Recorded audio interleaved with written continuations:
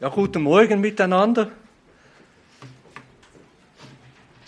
Es freut mich, wieder unter euch oder wieder hier zu sein und dass wir gemeinsam das Wort lesen können. Aber ich will dem Geber aller Dinge einfach bitten, dass er unsere Herzen öffnet für sein lebendiges Wort. Herr Jesus Christus, wir haben gesungen, dass wir unterwegs sind und es ist uns immer wieder bewusst, wir sind darauf angewiesen, dass du uns Weisheit schenkst, dass du uns Licht schenkst auf dem Weg, damit wir die richtigen Entscheidungen tun können, fällen können. Ja, und jeden Tag merke ich neu, wie ich mit einer alten Person geredet habe, die gesagt hat, weißt du, ich höre deine Worte schon, aber irgendwie verstehe ich sie nicht. Es ist so, wie wenn ich im Tauchen unter Wasser bin und ich höre die Stimmen, aber ich verstehe nicht klar, was sie bedeuten.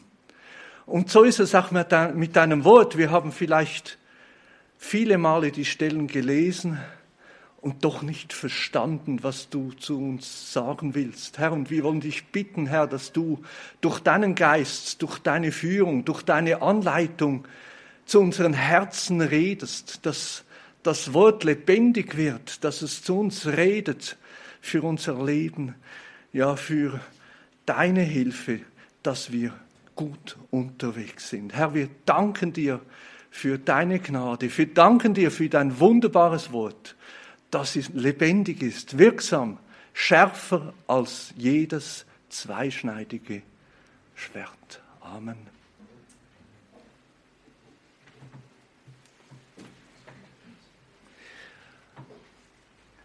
Manchmal bereut man gewisse Dinge und das ist vielleicht in der jetzigen Zeit, wenn wir die Zeitung lesen. Und letztendlich ist ein Zeitungsabschnitt mir wirklich aufgefallen, hat zu mir geredet. Und da ist eine Aussage, wir fragen uns, wie lange ich oder wir noch durchhalten. Dies eine Aussage einer Intensivstation Angestellten in Zürich. Und in diesem Artikel lesen wir von dem Frust der aktuellen Situation und Realität. Und wenn wir das Ganze bedenken, wie alles angefangen hat, vor 1,5 Jahren ungefähr, ein Gerücht aus China, und wir sagten, ja, das ist nicht unser Problem. Ja, ist es schon in Italien? Ja, in der Schweiz? Weißt du, wir sagen es und unsere Politiker haben es auch gesagt. Die schlimmsten 3 Wörter in der deutschen Sprache, wir schaffen das. Wir haben alles im Griff. Und oh Wunder, ob mit den strengsten Maßnahmen oder mit den laschesten Maßnahmen, kommen wir eigentlich jetzt zum Schluss. Wir haben es überhaupt nicht im Griff. Wir schaffen das nicht. Und so ist die Stimme aus uns heraus und aus dieser Pflegeperson. Trotz Angst, Kontrollzwang, Panikmacherei und gnadenlose Analyse der Fehler, die wir getan haben. Die Rechnung bezahlt wer? Das Pflegepersonal, wir alle. Und nicht nur sie, die in der Intensivstation arbeiten, sondern du und ich, wir sagen uns auch, ich weiß nicht, wie lange ich das da noch durchhalte. Ich habe genug. Und schnell ist da Frust, Wut, vielleicht auch Bemühungen da. Und wir sagen am Schluss, wir sind mühselig Beladene. Wir schaffen das nicht. Ja, es wäre weit ehrlicher, statt wütig zu werden, schlecht über dies und jenes zu reden, einfach zugestehen, wir schaffen, ich habe das nicht im Griff, ich schaffe das nicht. Und wenn du noch weiter darüber nachdenkst, und zwar ehrlich nachdenkst, musst du sagen, ja, da gibt es noch andere Bereiche in meinem Leben. Da habe ich es auch völlig nicht im Griff. Und ein Bereich in deinem Glaubensleben oder vielleicht mehrere Bereiche, musst du auch sagen, ich habe es nicht im Griff. Könnte man eigentlich sagen, bei der Bekehrung, da bin ich gut gestartet, da war alles in Ordnung. Und schon ein paar Tage, Wochen später, wir schaffen das. Nein, ich habe es nicht im Griff. Bin ich nah dran, schlecht unterwegs zu sein. Und keine Sorge, das ist nicht ein neues Problem, denn du bist im Kolosserclub aufgenommen. Die haben das gleiche Problem gehabt. Gut gestartet und nah dran, schlecht unterwegs zu sein im Glaubensleben. Ja.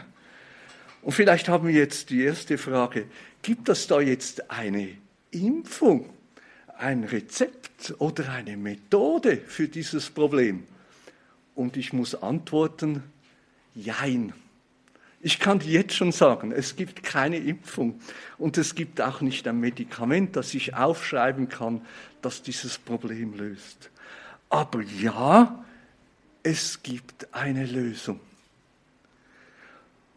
Und wir können es den Kolossern nicht übel nehmen. Die waren wirklich eifrig, die hatten Eifer in ihrem Herzen und haben buchstäblich alles versucht, gut unterwegs zu sein, besser vor ihrem Gott und Vater dazustehen. Und sie haben sich die edelsten Hilfsmittel der Trickkiste dieser Welt bedient. Philosophie, auf Deutsch, alle Weisheit dieser Welt, die Lehre der Weisheit, die beste Wahrheit, die edelste Wahrheit, Gelehrsamkeit, Expertentum, Technik, Fortschritt, Gelehrsamkeit, Wissen, Tradition, modern gesagt auch Spiritualität in jeder Form, eindrückliche Demut. Doch Paulus muss sie und dich auch dabei warnen. Genau da steht die Gefahr vor der Tür. Gut gemeint und doch schlecht gemacht. Denn er muss sie warnen und er sagt ihnen, Christus allein genügt. Christus allein genügt. Nicht nur am Tag deiner Bekehrung, da ist ja noch alles klar, da fällt uns ein, ja, da hilft nur Jesus und das, was er getan hat am Kreuz. Nein, Christus allein genügt für dein ganzes Glaubensleben. Und es braucht dazu nicht mehr und es braucht auch nicht weniger. Christus allein. Und wir haben im ersten Kapitel gelesen, Christus in dir. Christus in deinem ganzen Leben.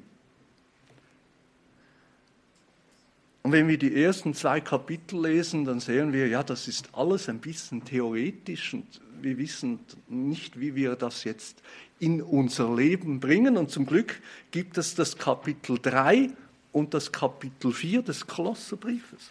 Und wir haben schon betrachtet, vom ersten Vers an, was braucht es zuerst? Ja, wenn du mit Christus gestorben bist, dann musst du mit ihm leben. Aber warum lebst du manchmal so, als wärst du nicht mit ihm auferstanden? Und was braucht es zuerst dazu? Es braucht eine neue Gesinnung. Trachte nach dem Reich Gottes. Sieh auf Jesus, der jetzt zur Rechten Gottes sitzt. Und wir merken, wir brauchen eine neue Gesinnung.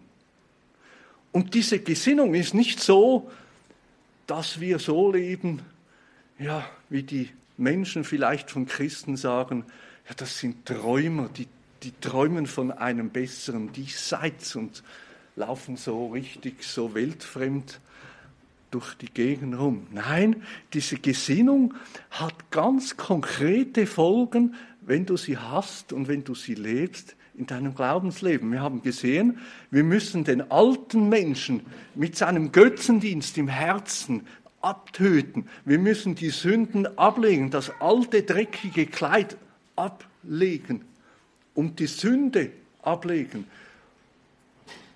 aber damit ist es noch lange nicht getan. Wir müssen das neue Kleid, und das neue Kleid ist Christus anziehen, beständig im Glaubensleben. Und wir haben gesehen, ist immer noch ein bisschen theoretisch, ja, was braucht es dazu? Und wir brauchen die Kleider, die Kleider aus der himmlischen Garderobe, die Charaktereigenschaften von Jesus Christus, wie wir gesehen haben. Und wir haben gesehen, wie das Glaubensleben einfach nicht nur Charakter ist, sondern auch in deinem Leben ankommt, im ganz engen Familienkreis, in der Ehe, Kinder, Eltern, Sklaven oder Angestellten und CEO, Chefs im Büro. Und spätestens da bin ich dann gestoßen, dass ich merke, ja, das tönt ja wunderbar, was da geschrieben ist, aber so wie Sie es gesagt haben, ich schaffe es einfach nicht. Ich meine, das, was hier steht, ist ja menschlich unmöglich.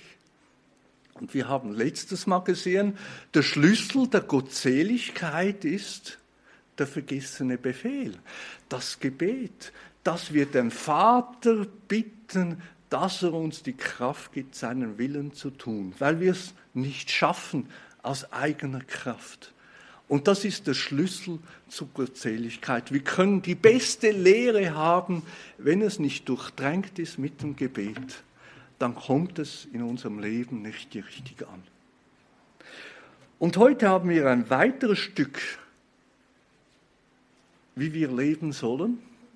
Und das ist nicht minder unwichtig oder wichtig. Heute stellen wir uns die Frage, wie leben wir in der Welt? Wie leben wir in der Welt? Wie verhalten wir uns in der Welt? Was reden wir in der Welt?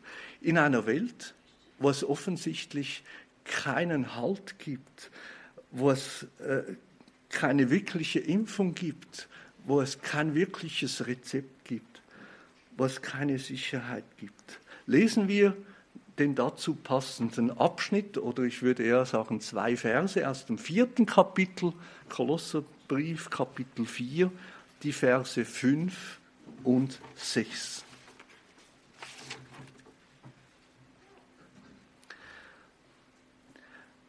Wandelt in Weisheit gegenüber denen, die draußen sind, die gelegene Zeit auskaufend.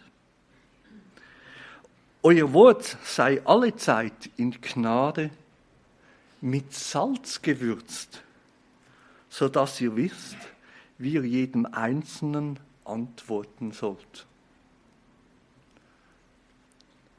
Amen.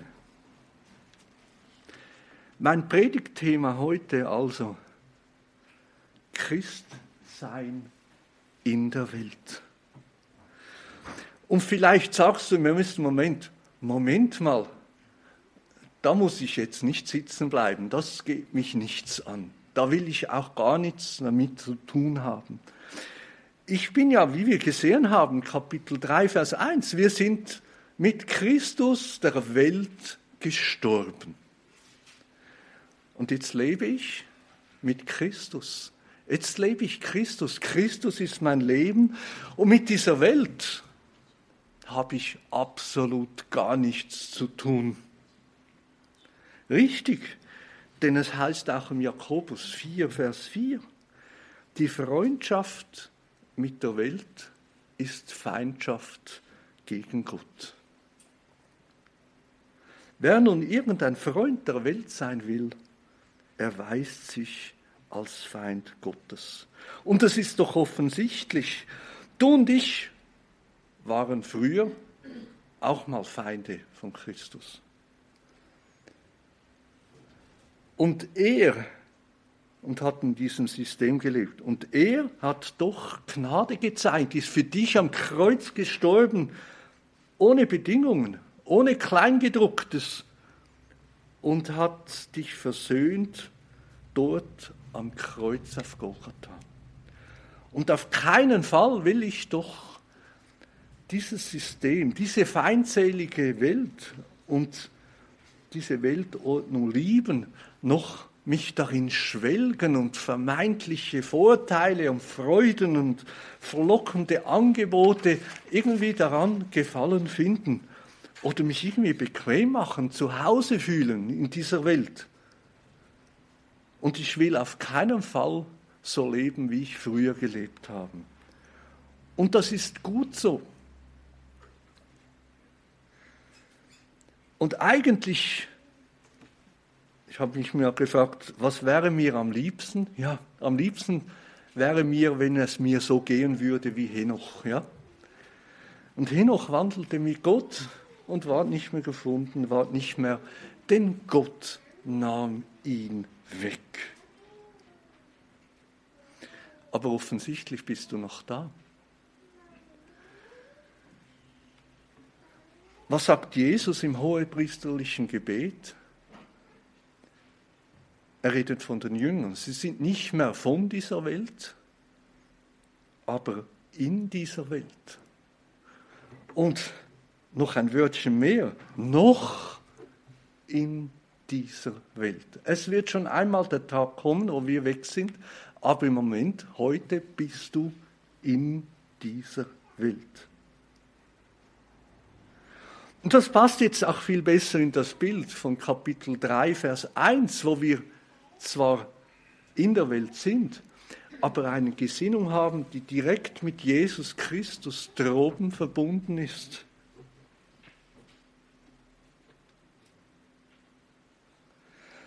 Und du bist noch da. Und warum? Wir werden es gleich sehen. Wir haben eine ganz wichtige Aufgabe in dieser Welt. Gott hat eine ganz wichtige Aufgabe für dich und mich in dieser Welt. Ja, manchmal, wenn wir nicht entrückt werden können, sind wir erfinderisch. Und was machen wir? Ja, wenn wir einen Käse haben, wo die Fliegen drauf sind, wo alles dreckig und schmutzig wird, wir haben eine Käseglocke. Und wir könnten auch diesen Trick anwenden, wir könnten ins Kloster gehen, da ist es so ein eigenes Klima und eine eigene Welt, einfach abgesondert, ganz von der Welt. Oder es gibt auch viele Christen, und ich habe das auch schon praktiziert, ja, wir dürfen mit der Welt überhaupt nichts mehr zu tun haben. Wir müssen einfach nur noch Gemeindeversammlungen haben, mit Gemeindeleute abmachen, und die Welt, die interessiert mich überhaupt nicht mehr. Aber die beste Askese und die Absonderung von der Welt kann dich keinen Millimeter geistlicher machen, wenn es nur dazu bleibt. Weshalb bin ich dann jetzt noch auf dieser Welt, kannst du dich fragen. Und die Antwort ist eigentlich sehr simpel, aber ich merke, bei meinem Leben ist es noch nicht ganz in meinem Leben angekommen. Jesus sagt in Matthäus 28, Vers 19, und das ist der Grund, warum wir noch hier sind: Geht hin und macht alle Nationen zu Jüngern. Also nicht zu deinen Jüngern, aber zu Jüngern Jesu. Und tauft sie auf den Namen des Vaters und des Sohnes und des Heiligen Geistes. Stellt Gott den Menschen vor, macht sie zu Jüngern und lehrt sie, alles zu bewahren, was ich euch geboten habe. Das ist jetzt der Grund, warum du und ich nicht einfach weg sind wie Henoch. Wir haben noch eine Aufgabe hier auf Erden. Und das ist eine Aufgabe, die du im Himmel nicht nachholen kannst oder tun kannst. Du kannst sie nur in dieser Welt wahrnehmen. Und das ist Sünder, verlorene Menschen zu suchen. Ja, und wie sollen wir jetzt diese Aufgabe erfüllen? Was sollen wir jetzt tun? Und das sind heute nur 2 Punkte. Und ihr müsst sie nicht aufschreiben. Sie stehen in diesen 2 Versen. Das erste ist: Wandle in Weisheit. Weisheit steht hier in der Bibel nicht zufällig. Weisheit ist etwas, das wir nicht einfach so die Antwort aus dem Schnellschuss, aus dem Stehen gleich hier haben. Wir müssen uns manchmal auch Gedanken machen über die Situation, über unser Leben. Wir müssen weise handeln. Und bevor wir weiter die Gedanken machen und die Gedanken ausführen, muss uns bewusst sein, es ist eine Anleitung, nicht direkt in deinem Verhalten gegenüber den Mitgliedern dieser Versammlung, dieser Gemeinde. Nein, es geht um das Verhalten zwischen dir und Menschen von dieser Welt. Ja, wer sind diese Menschen?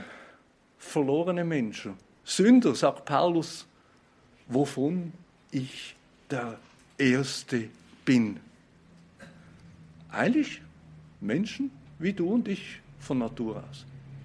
Besser, schlechter? Nein, ich bin größer, ein größerer Sünder als mein Nachbar. Und darum müssen wir immer wieder, wenn wir weise handeln, in den Gedanken schon, uns bewusst sein, dass wir auf diese Menschen dieser Welt, was sie auch immer tun, eigentlich nicht böse sein können. Denn sie kennen Gott nicht. Sie kennen seine Wahrheit nicht. Und sie gehorchen demzufolge auch ihm nicht. Aber Gottes Gnade hat deine Augen erleuchtet, hat dich aus einem Kind der Finsternis ein Kind des Lichtes gemacht. Durch seine Gnade, durch seine Kraft. Und das ist genau deine Gelegenheit in dieser Welt, ein Kind des Lichtes zu sein. So wie der Schöpfer sagte, es werde Licht, wurdest du ein Kind des Lichtes. In einer Welt, die Gott nicht kennt. Du aber zeige das Licht, Christus in dir. Sei das Licht. Sei ein Botschafter Christi an seiner Stadt und sagt ihnen, lasst euch versöhnen mit Gott. Seht, es gibt nichts Besseres, als Jesus Christus zu kennen. Die Welt ist blind wie ein Maulwurf. Aber stimmt das in jedem Bereich? Nein, nicht ganz. Sie ist nicht blind. Sie hat auch Augen zu sehen. Nicht alles, aber Augen genug zu sehen. Und was macht die Welt? Was machen die Menschen? Sie beobachten. Und sie beobachten gut. Sie beurteilen ihre Menschen, ihr Umfeld und vor allem auch dich. Und sie beurteilen dich, und das ist eigentlich gesund, kritisch. Und sortieren in Gut und Böse, in den modernen Medien in Likes und Dislikes, machen wir jeden Tag. Freund oder Feind, der ist gut oder der ist nicht gut. Und dein Nachbar wird dich auch beurteilen. Und wir dürfen als zweites Mal auch die Weisheit anwenden und sagen, ja, wandelt in Weisheit. Wandel, was heißt wandeln? Es ist eine Wanderschaft, es ist ein Leben und nicht nur ein paar Momente, sondern ein ganzes Leben in dieser Welt. Und dein ungläubiger Nachbar, der wandelt auch von dieser und in dieser Welt. Aber der große Unterschied, er wandelt ohne Gott. Und das ist schlimm. Er hat keine Orientierung, kein Licht, und so viele Probleme und Bedrohungen, Unsicherheit, wie wir es jetzt erleben mit dem Covid. Und sie wissen nicht, was zu tun ist, dass man die Menschen schützen kann, dass es auch wirksam ist. Und die Menschen suchen Hilfe. Sie suchen Rat. Und wenn da kein passender ist, dann glauben sie sogar Lügen. Wenn sie nur irgendwie ein Gefühl der Sicherheit gibt, wenn es nur da irgendwie eine was für auch eine Hoffnung auch immer gibt. Denn ihr Herz verlangt nach Hoffnung, nach Liebe, nach Sicherheit, nach Gefühl von Sicherheit. Und jetzt, ich schaue in meinem alten Leben auch, ich habe das gesucht und war froh, wenn da viele neue Methoden da waren, viele neue Techniken oder vielleicht eine neue Religion, alternative Wege. Sieht neu aus. Ja, da gibt es Hoffnung, dass es besser rauskommt als vorher. Aber im Prinzip, es gibt nichts Neues in der Welt. Sind das alles nur leere Versprechungen und bringen effektiv kein Glück, keine Liebe, echte Liebe, keinen Frieden. Und so hat dein Nachbar eigentlich nach den bisherigen Erfahrungen allen Grund, kritisch zu sein, allen Grund, müde zu sein und zu sagen, wie lange halte ich das noch aus? Ich schaffe das nicht. Hab Verständnis, wenn Sie kritisch sind. Sie sind schon oft betrogen worden. Und hab Verständnis, wenn Sie nur glauben, was Sie sehen in deinem Leben. Deine Aufgabe ist jetzt also, wandle in Weisheit. Und das ist vielleicht das Einzige, was dein Nachbar von Gott sieht. Und wenn dein Leben ihm zeigt, da gibt es eine Hoffnung. Und das gibt es. Wenn wir in der Schrift lesen, wenn Jesus einem Mensch begegnete, das ist alles anders. Das ist keine Lüge. Und die Menschen, die Jesus begegneten, der dir begegnete, da wurde alles neu. Wenn du jetzt ein neues Kleid hast, ein reines Kleid, wenn du ein Bekenntnis hast, Christ zu sein, ein neues Herz zu haben, dann ist hoffentlich dein Wandel auch so, dass es neu ist, dass du gut startest, aber auch gut unterwegs bist. Und dass auch wenn Stürme kommen, du nicht aufgibst, die Hoffnung einfach wegwirfst, sondern im Ausharren Frucht bringst. Und dass dein Nachbar in deinem Leben, der dich vielleicht beobachtet und sagt, ja, der ist ich oder vielleicht ja, ein bisschen verachtenswerter als ich, der hat nicht diese menschlichen Fähigkeiten, kommt nicht aus guter Familie, der ist nicht reich, der ist nicht gescheit, der ist nicht, die Liste ist lang.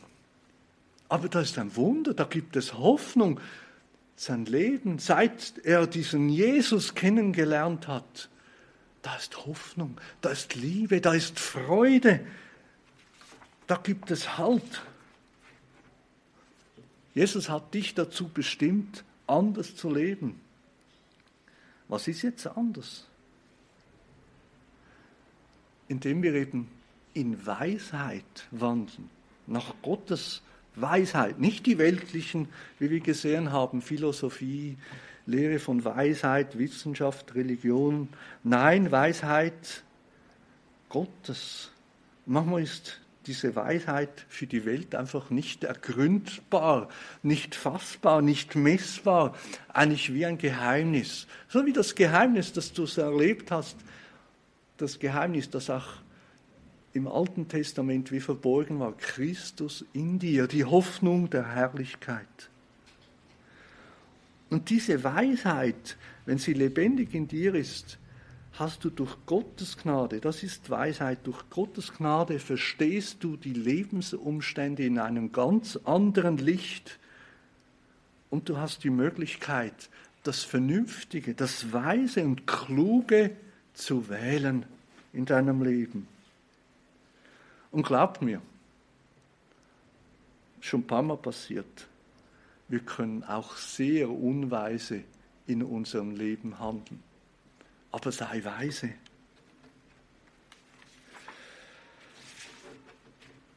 Ja, das ist ein Weg, wie wir Weisheit den Menschen in dieser Welt vorstellen können. Aber Weisheit, es gibt Übersetzung mit nicht wandeln, sondern Wandel ist auch das Verhalten zwischen dir und deinem Nachbarn. Und ich muss dir sagen, es gibt, wenn ich mich zuerst immer gefragt habe, vor allem in meinem Eifer im ersten Glaubensjahren, habe ich zu viel Eifer gehabt und bin immer wieder nahe daran, der Versuchung nicht zu widerstehen, dass wir den Leuten dieses Gefühl geben, na, ich bin Christ, weißt du, ich habe die Weisheit zum Frühstück gegessen. Arrogant. Ohne Hilfe, ja, ich meine, dieses Wort, das ist ja voll Weisheit. Das ist lebendiges Wort, das ist wunderbar. Aber wir müssen manchmal weise sein, dieses Wort auch richtig zu gebrauchen, denn es ist ein Schwert, es kann wehtun. Uns selber hoffentlich zuerst, aber auch deinem Nachbarn. Manchmal, und das ist, ich schäme mich, dass mir einige Male passiert, ist es halt, dass ich immer dieses Wort genommen habe, das ist ja gut, perfekt, ja, aber wie ich mit dem umgegangen bin, ich habe es aus dem Kasten genommen, es ist schwer, oder? Und da muss ich, das ist mein Nachbar nebenan, sagen, weißt du, das steht überall und ich hebe da so meinen Arm, oder? Und dann muss ich da einfach die Wahrheit dem Nachbarn vor die Augen niederwerfen oder sozusagen erschlagen. Und jetzt kann ich euch ein bisschen Anatomie beibringen. Also für diese schwere Bibel, die wir kaum selber tragen können, wenn wir es in eigenen Kräften versuchen. Und wir versuchen das ja, das dem Nachbarn so zu übermitteln. Damit wir diese Bibel aufheben können, brauchen wir einen Muskel, und zwar einen sehr starken Muskel. Ich habe so einen Muskelbauch, also bei mir ist nicht so viel, aber bei anderen schon mehr. Aber dieser Muskel, der Schöpfer hat uns 2 Köpfe gemacht, dieses Muskels. Ja? Das ist der Bizeps, also es hat 2 Muskelbäuche, damit wir etwas schwere Last heben können. Und dann, dass wir das auch elegant und wirkungsvoll dann nachher niederschlagen können, haben wir hier sogar einen Muskel, der 3 Köpfe hat. Noch viel stärker, und das sind wir gut. Aber ja, Trizeps, oder? Aber ich will euch nicht Latein oder Anatomie beibringen. Ich meine, geistlich übersetzt, was ist der Bizeps? Also, dass wir hier da die Bibel unserem Nachbarn so überheblich rumschwingen können. Ja, dieser Muskel, der heißt Selbstgerechtigkeit. Und wenn wir es dann noch so niederschlagen, da ist einfach der Stolz. Und da musst du überlegen, ist Jesus mit dir so umgegangen? Ich gebe dir einen Tipp, du gehst mit der Wahrheit nicht besonders weise um. Oder überhaupt nicht weise. Verhalte dich weise den Menschen von dieser Welt. Und wie jetzt? Schauen wir, wie Jesus umgegangen ist mit den Menschen. Wir haben in den Evangelium ein Repertoire von Beispielen, wie Jesus den Menschen in dieser Welt begegnet ist. Nehmen wir ein schönes Beispiel der Frau am Brunnen. Weise, nicht selbstgerecht, kreativ, taktvoll, rücksichtsvoll, bedächtig, das richtige Gespür des Augenblicks nützend, ein offenes Auge für eine Person in der Not zu haben. Er, der ein Jude ist, bei Samaritern. Als Mann muss es überhaupt nicht gebührte, mit einer Frau zu sprechen. Eine Sünderin, aber sein Verhalten war reine, echte Liebe und Barmherzigkeit. Also auch für dich, sei weise, übe dich darin, aus brennendem Herzen ein Leben lang Gottes Weisheit zu suchen und zu unterscheiden, was Gottes Wille ist und was es bedeutet, es zu leben. Und sich danach zu verhalten. Nicht nur äußerlich, nein, von innen heraus. Das, was wir tun, wie wir uns verhalten, ist ein Spiegelbild von dem, was in uns drin ist, der Christus.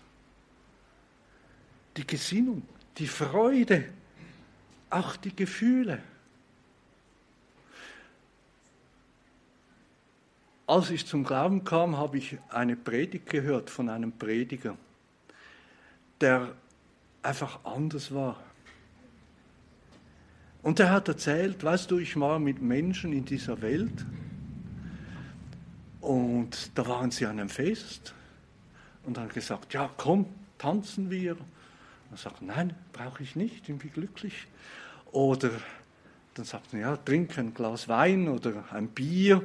Und nicht, dass die Askese hier eine Integrität war. Er sagt, nein, brauche ich nicht. Und nicht, dass er sich dem enthalten hat, war das Zeugnis, sondern die Freunde von ihm, denen war wirklich der Kiel hier so stehen geblieben. Er hat gesagt, nein, aber William, das glaube ich einfach nicht. Ich verstehe ja, die Christen wollen das nicht, aber was ich nicht verstehe ist, William, du lebst, du hast Freude, du hast echt Power in dir, das ist eine Freude in dir, das verstehe ich einfach nicht. Wir haben einen ganzen Katalog, wie ich glücklich werden will, und du willst diesen Katalog nicht haben, aber was ich nicht verstehe, alles, was die Welt verspricht, dass du glücklich wirst, hast du nicht, aber doch hast du Freude in dir, lebst du, du lebst. Und was hat er? Christus allein genügt. Er ist mein Leben, lebe es in Freiheit, in Freude, wandle so auf Erden. Und dann wird dein Nachbar merken, es gibt nichts Besseres. Jetzt habe ich euch noch den halben Vers um Vers 5 unterschlagen. Steht da, wandelt in Weisheit, aber da steht noch mehr. Sprichwörter 11, Vers 30. Die Frucht des Gerechten ist ein Baum des Lebens. Sei ein Baum des Lebens. Habe Früchte in Jesus, sei ein Baum, der diese Freuden, diesen Frieden den Nächsten weitergibt. Und der Weise, und das ist Ziel hier für deine Zeit hier auf Erden, der Weise gewinnt Seelen. Hier im Kolosser 4, Vers 5, die gelegene Zeit auskaufend. Ja, wie ich früher gelebt habe, wie wir viele Beispiele sehen, kann eigentlich mit folgendem Zitat zusammengefasst werden. Heaven can wait. Der Himmel kann warten. Hier aus der Rockmusik der Slogan. Und oft leben wir darin. Der Himmel kann warten. Ja, irgendwann dann am letzten Tag, dann kann ich da noch die Gnade wählen. Irgendwann am letzten Tag kann ich ja noch Wahrheit leben. Aber eigentlich heißt das gar nie. Denn morgen ist es sicher zu spät. Ja, im Epheser 5, Vers 16, die Parallelstelle, die Tage sind böse. Und hier geht es um Kaufen, da sagt man, ja, du musst halt weise sein. Weißt du, morgen ist vielleicht der Aktienkurs viel besser und morgen ist Black Friday oder eine Sonderaktion. Warte mit Kaufen. Du musst das effektiv einsetzen. Nein, wir sollen die knappe Zeit auskaufen. Und die Sprache hier ist wie eine bildliche Sprache von einem alten Markt. Und da ist ein Handel. Und jetzt nicht im Migros, wo die Preise schon angeschrieben stehen, sondern so, wie wenn ihr in Afrika oder so in den Ferien sind, da wird noch gehandelt. Und da ist ein Handel, da ist ein Markt und du hast Taler der Gelegenheiten. Du hast so Münzen, Zeiteinheiten, Gelegenheiten. Und natürlich hast du möglichst viel von denen. Und du musst einen möglichst guten Preis aushandeln, damit du möglichst viele Seelen vor dem Verderben dieser Welt rettest, loskaufst. Einen guten Preis auskaufen, denn die Gelegenheit ist morgen nicht mehr da. Das ist Schätze im Himmel sammeln. Aktien ohne Kursverlust. Unendlich kostbarer Schatz. Ewiges Leben. Sammle Schätze im Himmel.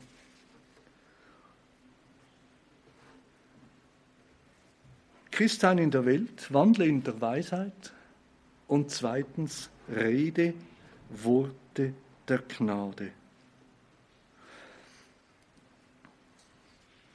Der Wandel ist ja eigentlich, wie wir gesehen haben, ein Spiegel von dem, was in dir ist.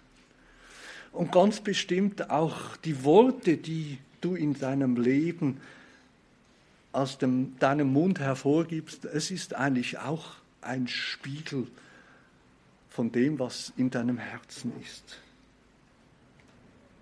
Und das sollte aus einem Herz, das voll ist von der Gnade herstammen.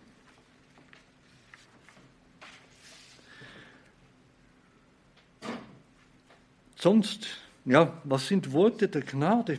Versuchen wir es zu definieren. Schwierig, wenn wir im Lexikon schauen. Vielleicht ein kleines Beispiel. Menschen in Not. Menschen, die leiden. Menschen, die traurig sind. Sie brauchen Gnade. Und wie schnell bin ich dran, gute Ratschläge zu geben, schnell irgendwie eine Antwort zu finden. Aber ich versichere dir, mit diesem Vorgehen wird die Weisheit aussterben.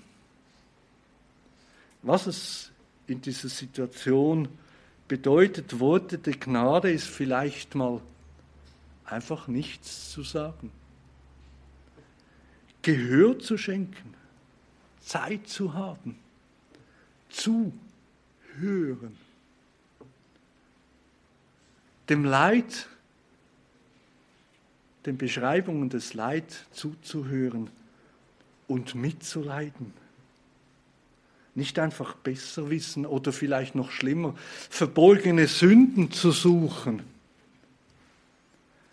Einfach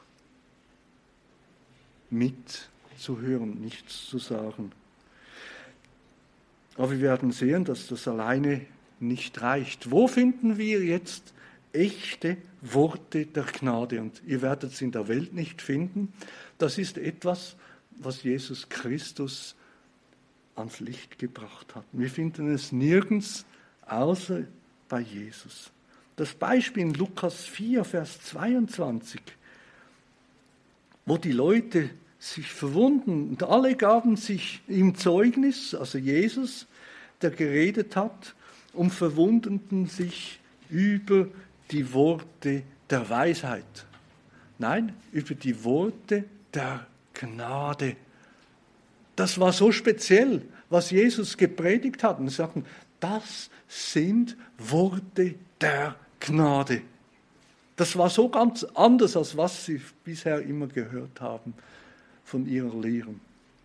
Die aus seinem Mund hervorgingen und sie sprachen, ist dieser nicht der Sohn Josef? Was offensichtlich ist, dass es nicht von seinem irdischen Vater, also Josef, hatte, oder von der Kultur oder von seiner Erziehung. Nein, es ist göttlichen Ursprung. Er redet ganz anders Ganz anders als die Schriftgelehrten und Pharisäer. Und auch die Diener der Pharisäer müssen im Johannes 7, Vers 46 wirklich feststellen, niemals hat ein Mensch so geredet wie dieser Mensch.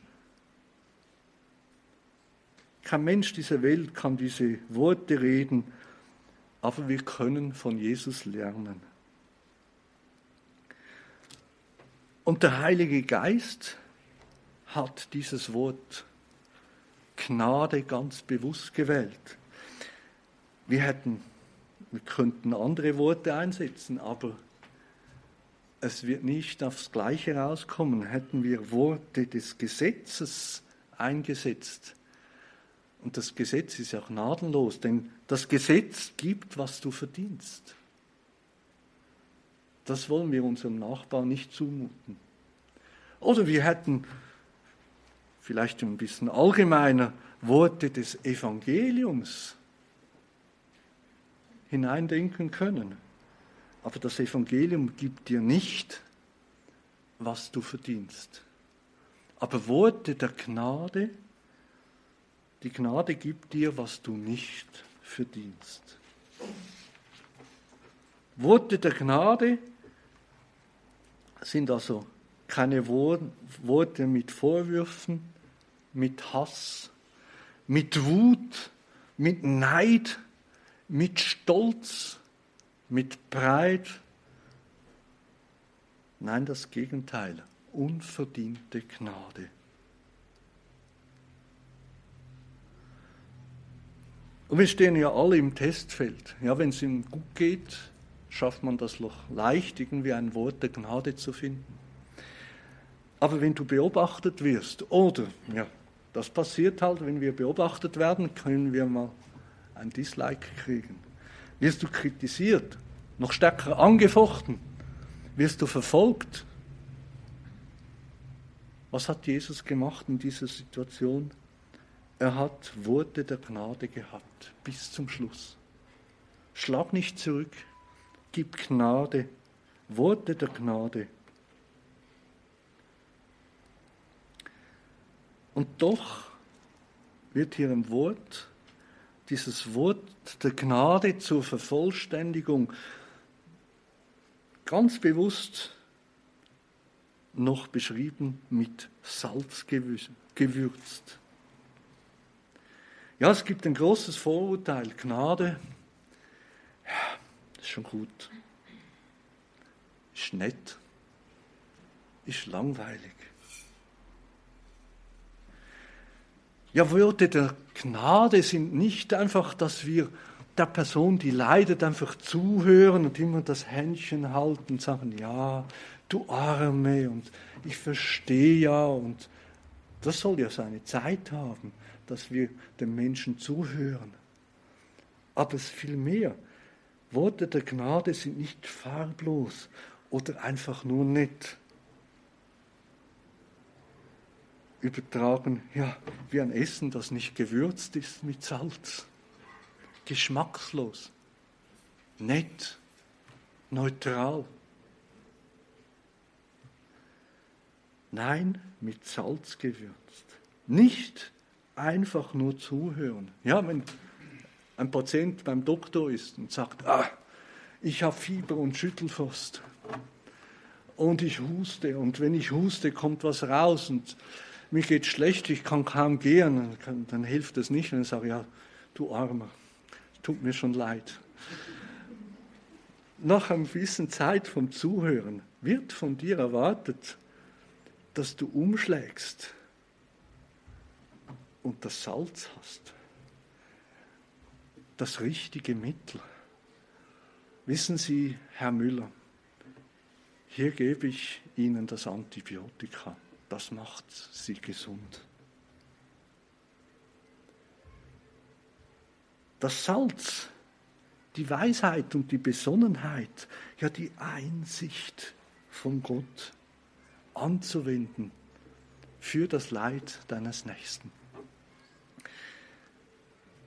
Denn kein faules Wort gehe aus eurem Mund hervor, faul, also verdorbenes Wort, das vielleicht für 5 Minuten hilft, so wie Umschläge und so, und am nächsten Tag ist es nicht mehr wirksam. Nein, wir brauchen das Salz, das bleibt, das reinigt, das desinfiziert, das sauber macht die Wunde, sondern was gut ist zur nötigen Erbauung, damit es dem Hörenden was gibt?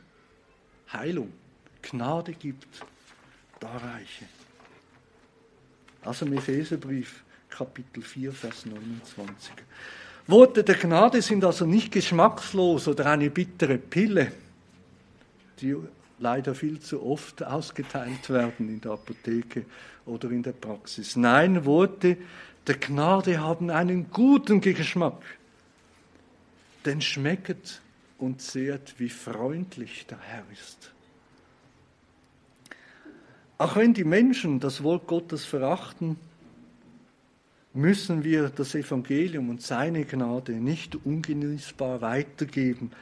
Im Gegenteil, es soll eigentlich so sein, vielleicht das Bild, wir haben ein Tremperlager gehabt, wir waren hungrig, haben lange nichts mehr gegessen und du gehst mit dem Velo durch den Hafen und da schmeckst du was, da hat es frisches Brot und wunderbar, morgens um 5 hat es da frische Gipfeli und du gehst da durch und 1 Euro, oder das war irgendwie 2 Francs damals, hast du frische Gipfeli gehabt. Und du vergisst dein Leben lang dieses Gipfeli nicht, weil es hat so geschmeckt, es war so wunderbar, es ist auf deinen Zungen so richtig verschmolzen und dein Hunger war schnell weg. Und so ist es auch mit den Worten der Gnade.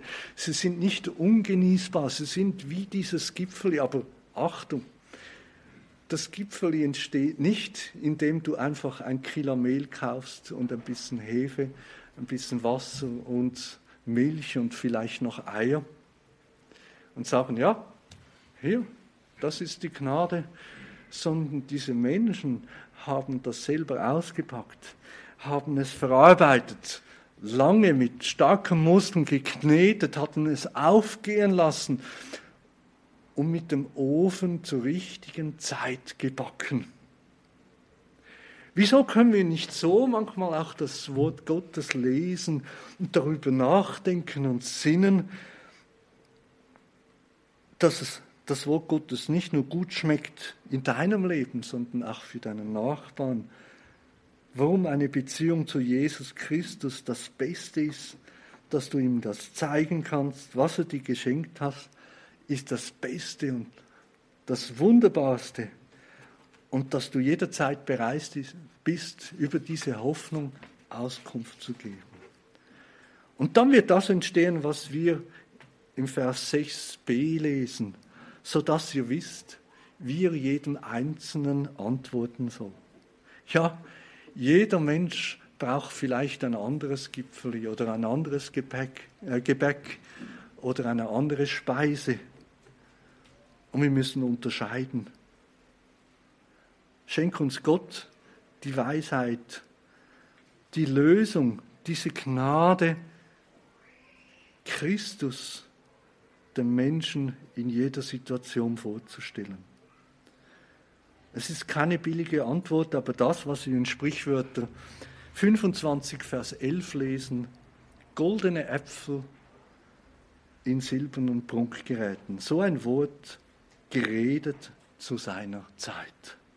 Einfühlsam, im richtigen Verhalten, lebe mit Weisheit. Auskaufend, die richtigen Worte zur richtigen Zeit zu finden, Worte der Gnade,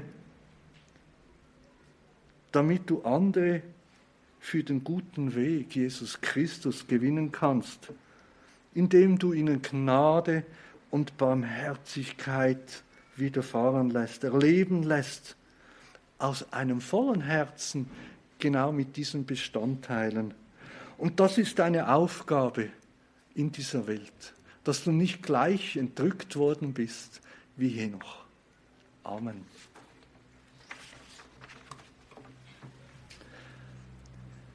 Herr Jesus Christus, wir danken dir für deine Worte der Gnade, danken dir für deine Weisheit. Deine Gedanken, deine Pläne sind so viel größer und so viel besser als unsere Weisheit, unsere Pläne, unsere Methoden, unser Gutdünken. Es übersteigt unser Verstand bei weitem. Aber danke dürfen wir durch dich diese Gnade und durch dich an dieser Gnade teilhaben, durch dich dir leben. Herr, und wir danken dir für dein Wort. Wir danken dir für diese Woche. Wir danken dir für diese Gelegenheit, jetzt im täglichen Leben von dir zu erzählen, in dem, was wir tun und in dem, was wir reden.